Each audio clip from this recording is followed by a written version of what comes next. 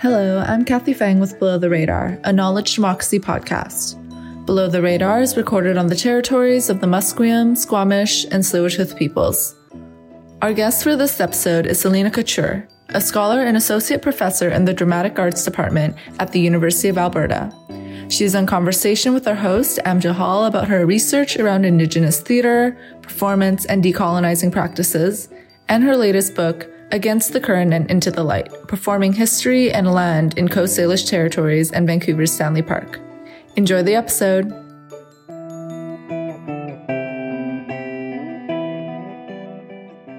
Welcome to Below the Radar. Delighted you could join us again this week.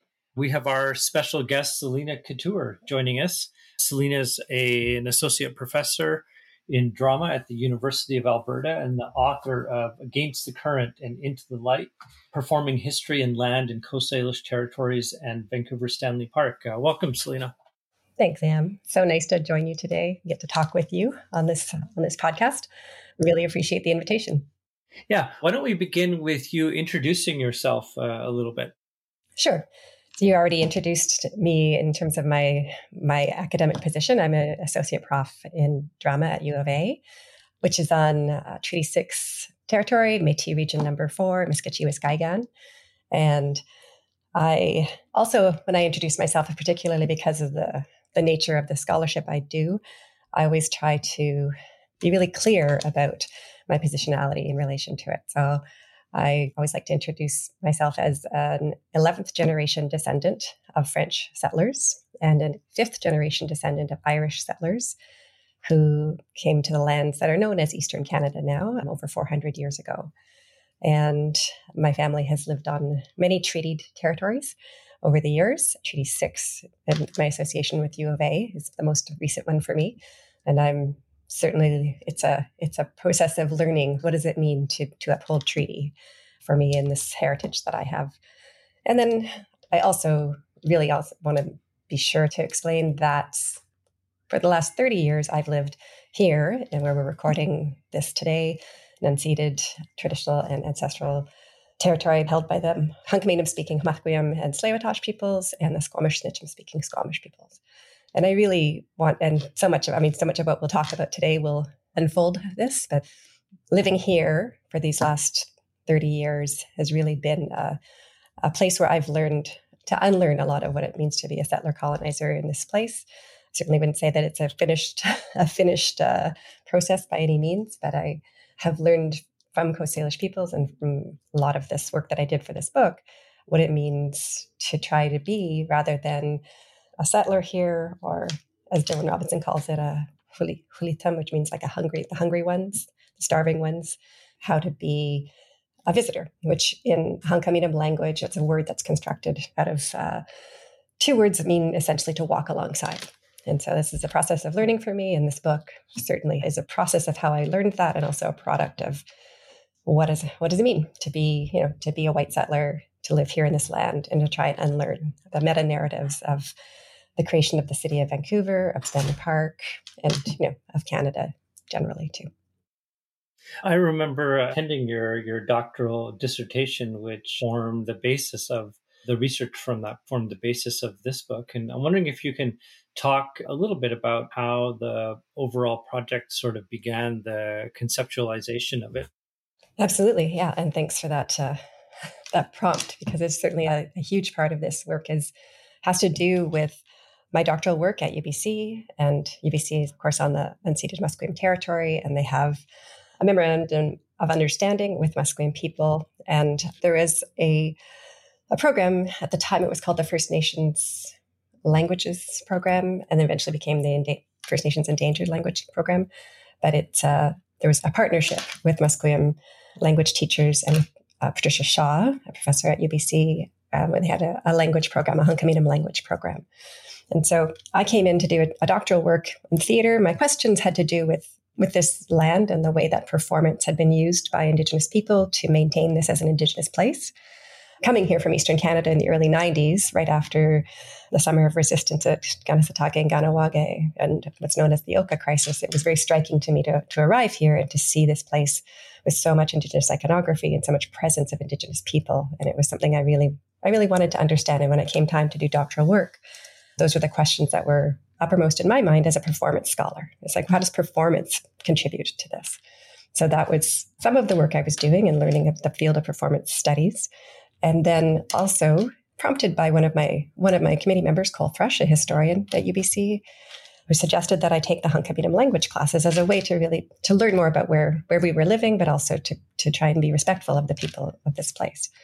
And as soon as I took the first language class, I realized what a powerful thing it was to try and learn a language, and the way that the language gave you different perspective on land and relationships to land. And so there's a core of the book has to do with the concepts that I learned about land, and particularly around the kinds of place names that are present here and what they mean. What are in terms of the places are for, what people do in those places, the stories of those places, and then also how to be in relationship to land and actually to water too. I mean, people talk a lot about water, or about land, but actually we live in a place that is surrounded by water, by the ocean, by the river, and there's a lot in the language that has to do with that. So between those two things and being embedded at UBC, and with UBC's already existing relationship with Musqueam, and my incredible privilege to be able to take those language classes, I just continued to take classes and to build a relationship with the Musqueam Language and Culture program. And they're very, very clear in taking those classes that the protocols around the use of their language. And so everything that I learned, I needed permission from Musqueam Language and Culture program in order to share it, which they did give me permission to share what is in the book.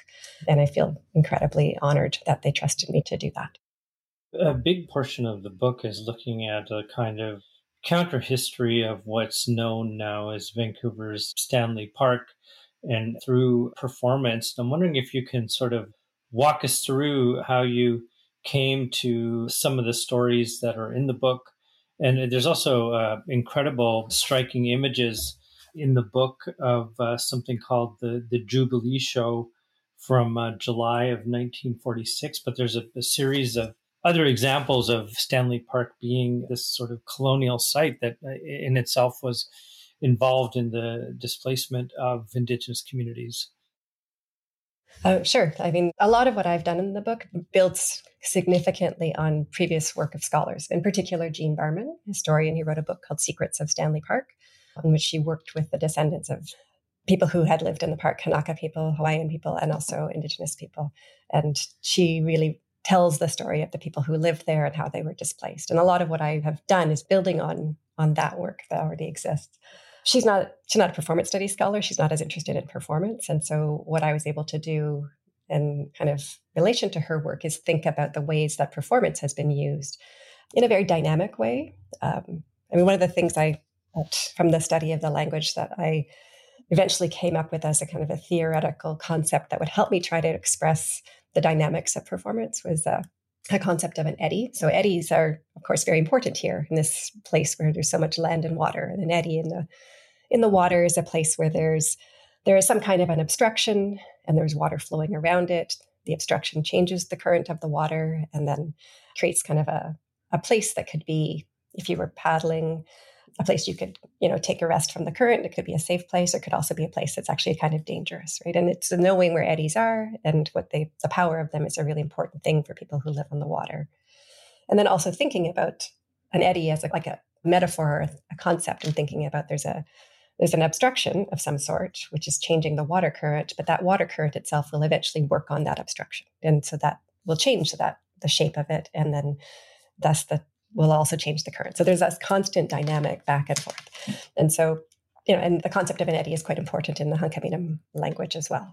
So this is kind of all coming together. And as I was trying to think about performance and the way that performance studies think about, performance is not just a one-way, expression that lands, nowhere. There's a constant dynamic back and forth. And so, yes, there are colonial performances like the Jubilee Show, of which there is, incredible striking images in the Vancouver archives that I was able to build on. Images like, I think the Jubilee Show, it was a celebration of the 60th anniversary of the city of Vancouver. It was held at the Oval, the cricket oval that exists there. There were 4,200 performers in the show. And they built what they called the Timber Bowl, which sat 15,000 people. And the Timber Bowl was to celebrate, the forestry industry here. And that show was, extremely long. They had to cut 2 hours of it after the first night because it went on till 2 a.m. or something. And it started off with, there was a narrative, a script that was written that had, originally just a few Indigenous people in the very beginning, and then they disappeared and carried on with the European history of the place. It actually, if we look in the archives, we can see revisions of that script that actually change that dynamic, and Indigenous people are somewhat present through that script, not really, but there is a change that happens there. And it starts with one of the images probably that you noticed is one called the Potlatch Ballet, which has 125 white settlers in red face, in quite revealing costumes for 1946, doing what they're calling a potlatch ballet with masks and blankets. And so that was the opening of the show at that time. So yeah, it was a mass extravaganza, not a surprising kind of story to think about in terms of an attempt to create a colonial narrative. What is surprising, I found in 1946, was that the Citizens Committee also commissioned the Native Brotherhood of BC to put on a 2-week-long event at Snook, or which is also known as, at the time was Kitsilano Park, or it's now Vanier Park, where the city archives are and where in non-pandemic times Bard on the Beach is performed. And the Native Brotherhood of BC was, of course, an incredibly political organization. They had to do with organizing for fishing rights and were quite a radical organization. And they agreed to put on this show, but actually did it in a very interesting way. And in contrast, in terms of the archives, where there's unending images of the building of the timber bowl, the different dances, the light show that's going on at the Jubilee show, there are actually no images of what happened at the Indian Village and show in the archives. There is a program that was clearly very carefully written and circulated that had to do with the Native Brotherhood of BC and their perspective on the knowledge they were sharing and the dances and the people who were dancing. And then a ceremony that they staged that had to do with inviting or initiating the new Governor General of Canada, who was an English war hero named Viscount Harold Alexander, as a chief. So not an uncommon thing, a political move to do.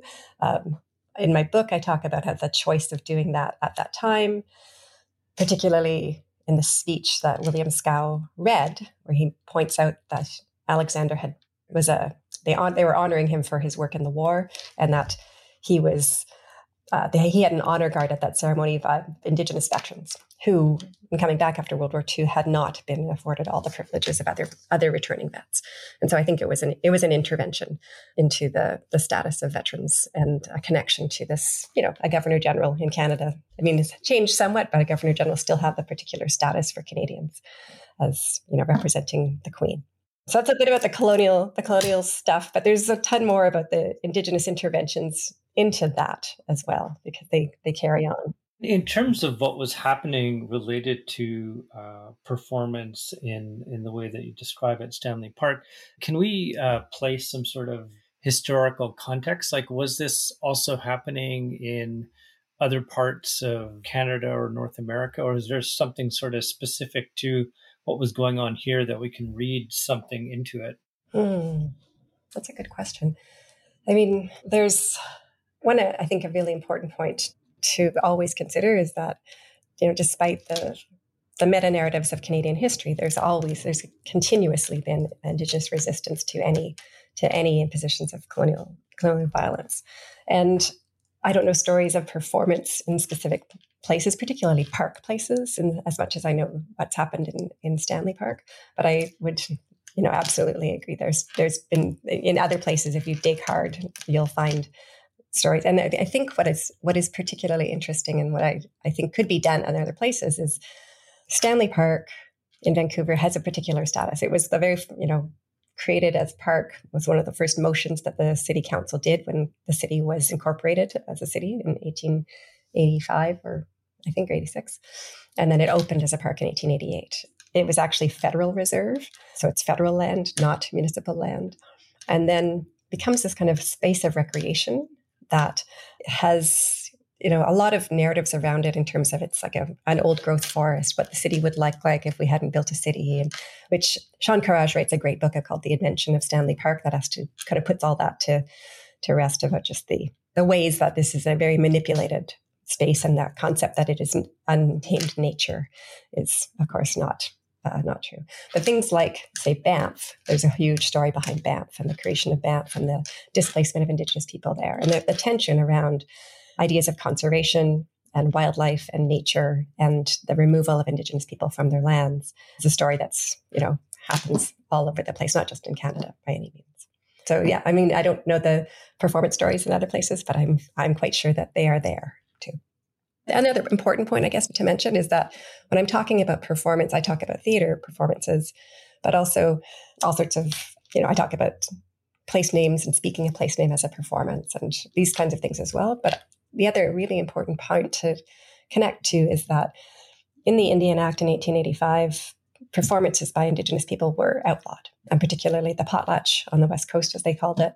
And then they added to that, I think maybe 20 or 30 years later, any performance at all, any off of a reserve. And that ban stayed in place until 1951 when the Indian Act had a reform.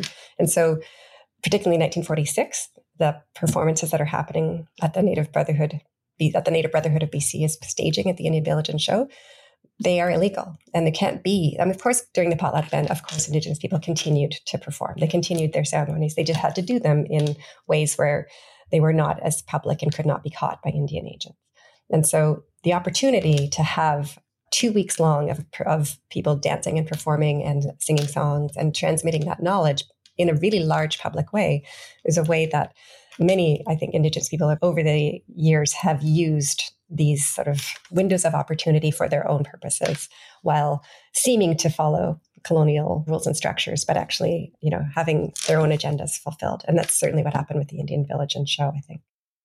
One of the strange characters we have in Vancouver history related to the archives is, of course, Major Matthews, whose archives formed the basis of the City of Vancouver archives, but certainly has serious problems and blind spots. But for our listeners who don't know anything about Major Matthews, could you sort of place his role in the shaping of the archives in Vancouver? Sure. So Major Matthews ended up being kind of an enormous figure in my book. And I certainly didn't intend to write a lot about Matthews, but as I was working in the field of performance studies, and particularly there's a line of performance studies that is focused on conceptions of history and historiography and how we might use performance as a way to understand the transfer of knowledge. And this comes from a book by Diana Taylor called The Archive and the Repertoire, which speaks a lot about if we think of an archive as the only repository of reliable history, then we discount, in the printed documents in an archive, then we discount most of human history.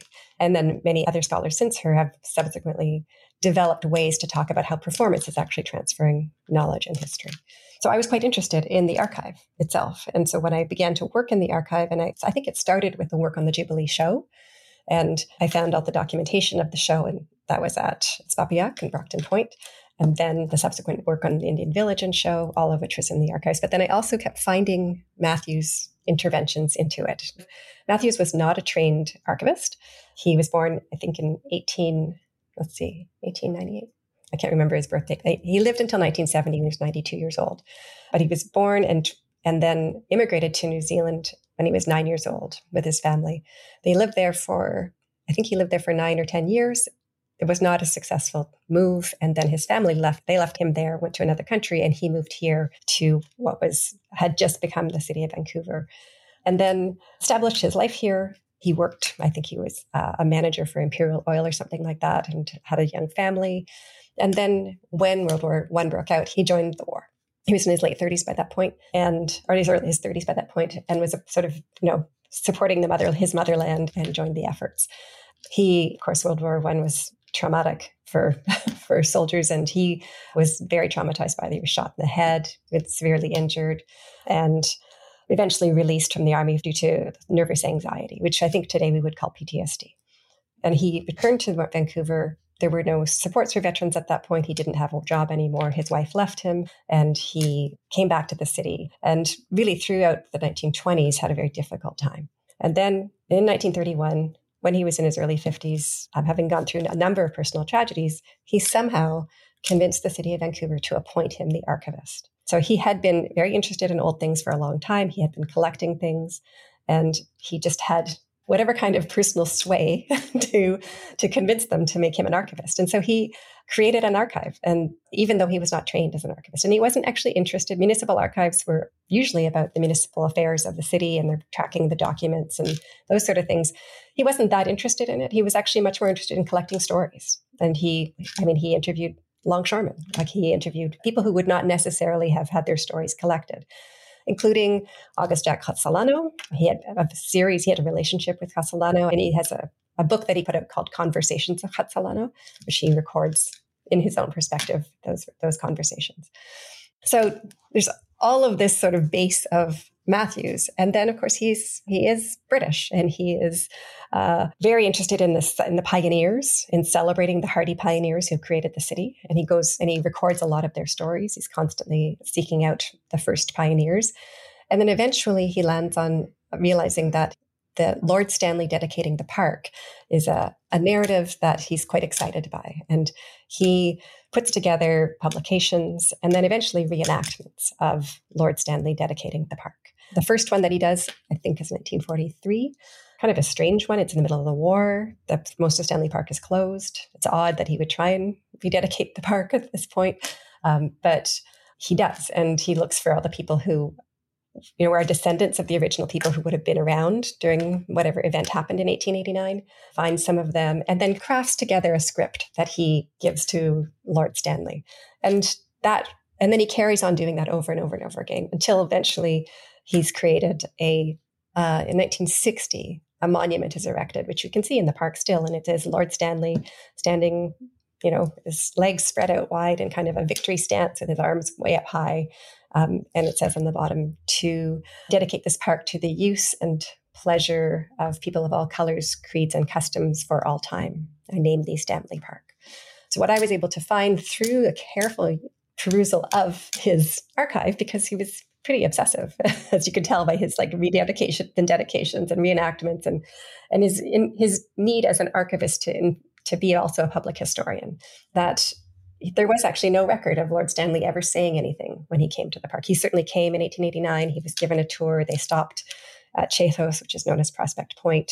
Oppenheimer made a speech to him that was printed in the papers. But there's no record of Stanley saying or doing anything. And instead, what I was able to trace by going through Matthews' work was that he had pieced together the gesture by interviewing a guy who worked at the waterworks who saw it. And then also the phrasing, which I think is I make the point in my book about that particular phrase, and there is something about it that is uplifting, right? Like the idea that Lord Stanley would come in 1889 and dedicate this beautiful space to the use and pleasure of people of all colors, creeds, and customs is a beautiful thought. And of course, but it's what I call it a disaffiliation. It's actually, it's a lie. It's actually that argument that Matthews made up to really make Lord Stanley look much better than he was. What was done at that time was Oppenheimer, in his speech to Stanley, said, "We will honor your presence here on this day by building you a cairn," which is, a classic sort of way to mark something. But the cairn will be made up of all of the mineral resources of BC. And so that, of course, makes a lot more sense to me of how do you mark, a British diplomat's visit to the area. What are the British doing here? They're extracting mineral resources. So marking his visit with that makes a lot more sense. However, that wasn't ever built. Matthews figures out that Oppenheimer made a promise to mark his visit and that it was never followed through. And then in 1952, he takes it on himself that he is going to fulfill that promise to Lord Stanley's descendants by creating a monument, which he designs the statue, commissions it, crowdsources the funds, has it built, has a fight with the city when they won't put it where he wants it to be. He wants it to be at the entrance to the park where it is, because Matthews, I think, won every fight he had. But the city wanted it to be where Matthews had been, which was actually what's now at Prospect Point. Anyway, he wins the fight and he gets the monument erected, and he puts on the base of the monument that phrase. And then in my searching the archives, I realized where he found that phrase was from the mayor of Vancouver. Briefly, there was a mayor named Dr. Telford, who was also really known for his work in the CCF. He was kind of known as the voice of the CCF through the 30s. He helped popularize socialism in BC. He was a member of parliament, or a member of the legislature at one point, and then eventually briefly the mayor of Vancouver from 1939 to 1940. And so somehow this, radical socialist mayor, it fell to him at the 50th anniversary of Lord Stanley's visit to the park to write a letter to his descendants. And so he did that in 1939. He writes a letter to Lord Stanley's descendants saying, we're honoring your great-grandfather here. And I just want you to think about, this beautiful land. He has all this sort of really beautiful language about the greenness of it. And with a lot of rhetorical flourish, which makes a lot of sense given who Telford is, writes, we think about Lord Stanley as he lifted up his hands and embraced this beautiful place and dedicated it to the people of all colors, creeds, and customs, which, knowing Telford, who actually spoke against the internment of the Japanese at the time, and knowing that he's writing to British people who are under attack by Nazis, like the rise of fascism is happening in Europe. And so that the context of that sentiment makes quite a lot of sense that Telford is writing it in 1939. He's, attributing it to Stanley, to Stanley saying it, but it's actually, I think, those were his words. I believe there's no other written record of Stanley saying anything. And so Matthews, I think, recognizes the brilliance of what Telford has said, and then he gives that to Lord Stanley. And that's what's reenacted over and over again when he does the live performances in the park. And then that's what is eventually etched on the statue in the park, which is, a beautiful thought when you walk by it, but also a thought that is actually confusing in a way that, as I was really researching this, and I came upon a piece by Lee Maracle, fellow writer Lee Maracle, I'm sure many of your listeners know her, and she's written a piece called Mink Visits the Park, and Mink is witnessing Lord Stanley say this and is very skeptical of him saying this. So I think it's a very interesting piece. It's a real, and certainly supports a lot of performance studies thought about the instability of archives, and that, of course, archives are absolutely a place where we can go to investigate and try and understand the past, but that we have to understand that they are actually not these necessarily very stable places, that there are interventions in archives. There's a lot of power that has gone into creating them. And certainly in the city of Vancouver, Matthews had an enormous amount of power. I mean, the city of Vancouver, I think, I remember correctly, it's the first municipality in Canada to have a municipal archive, and that has to do with Matthews' efforts. And it's also the first municipality to have a purpose-built building for a municipal archive, which also has to do with Matthews, because when he died, in his will, he stipulated that unless the city built a purpose-built archival building, he would sell off all the things that he owned that had to do with the city's history. And so the city very quickly, in 1971 or 72, built the archive that is adjacent to the planetarium. And it has to do with, Matthews beyond the grave, reaching out and influencing the city. And it's an incredible legacy, but it's one that has to be really critically understood. That was a long answer to your question there. No, that's really fascinating. I'm wondering, in the process of doing your research, encountering these images and counter histories and figures like Matthews, how do you, based on your own research, how do you read into the present context? Like, what changed in you in doing the research and how you read the political moment now? Oh, wow.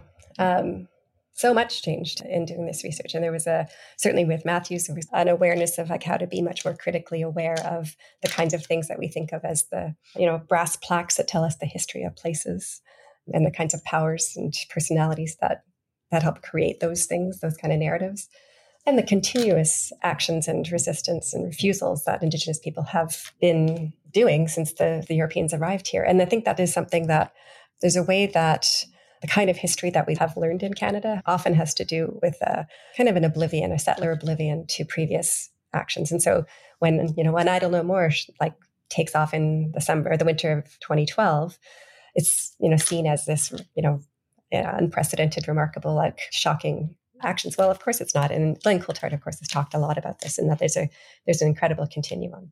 And so doing this work and making it so localized here, I began to understand that long continuum of assertion, right, that has always been here, and particularly actually the Native Brotherhood of BC. And then I guess another piece I would say to that is, in doing all of the work, and particularly the archival work, I was very aware that there's very few women ever in archives. Women's work is never, women's presence is very rarely documented officially. and in particularly Indigenous women, are even more absent from an archive. And so that was a part of what I was learning by being present in this place while I was writing all of this. I was, of course, going to performances. And what struck me was that there were so many of the performances I was going to were by Indigenous women who were themselves intervening in historical narratives.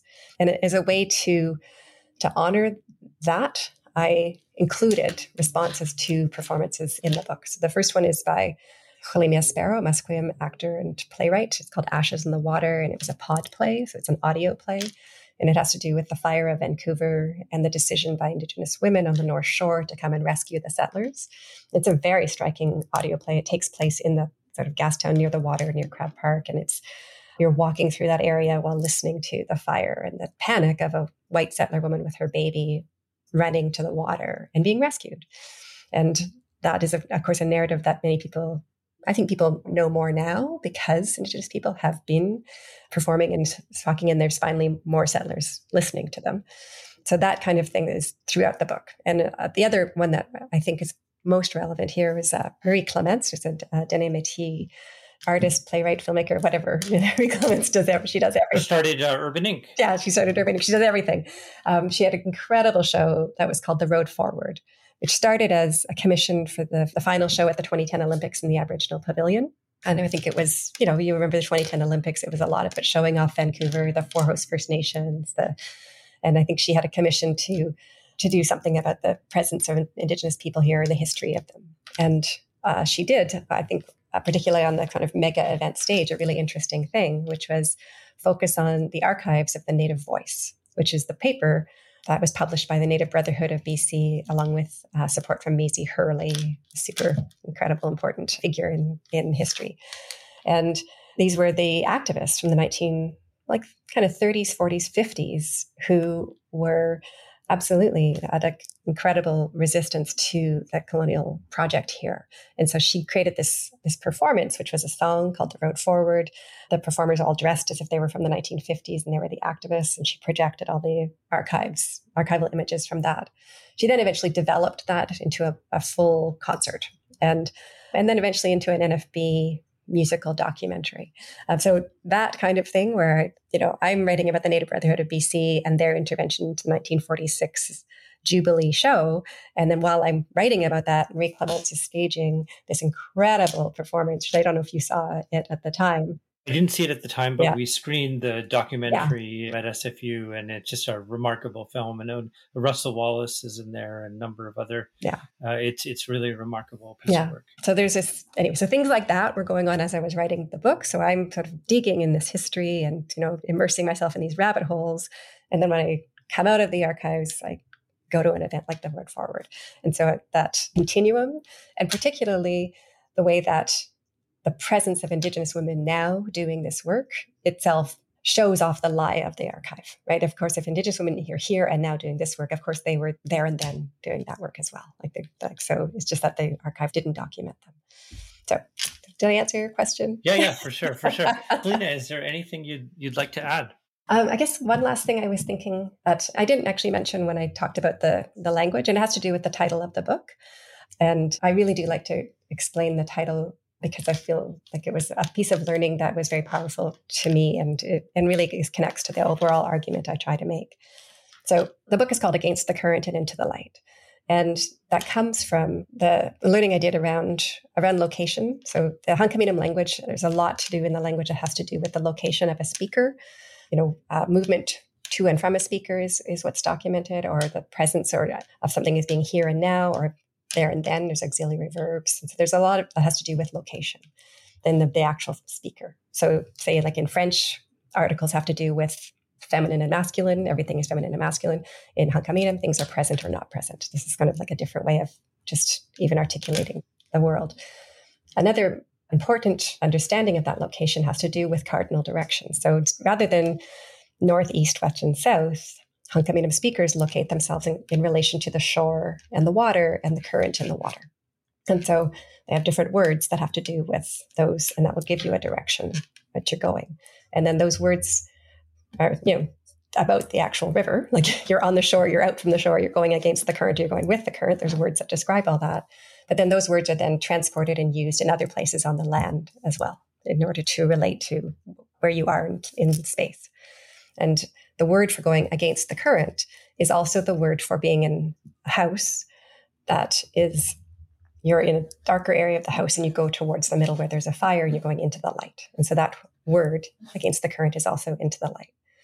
And then as my language teachers, which I actually really should mention, teachers I had learned from, Larry Grant, Marnie Point, and Jill Campbell, and then also Patricia Shaw from UBC, who are my language teachers over the years.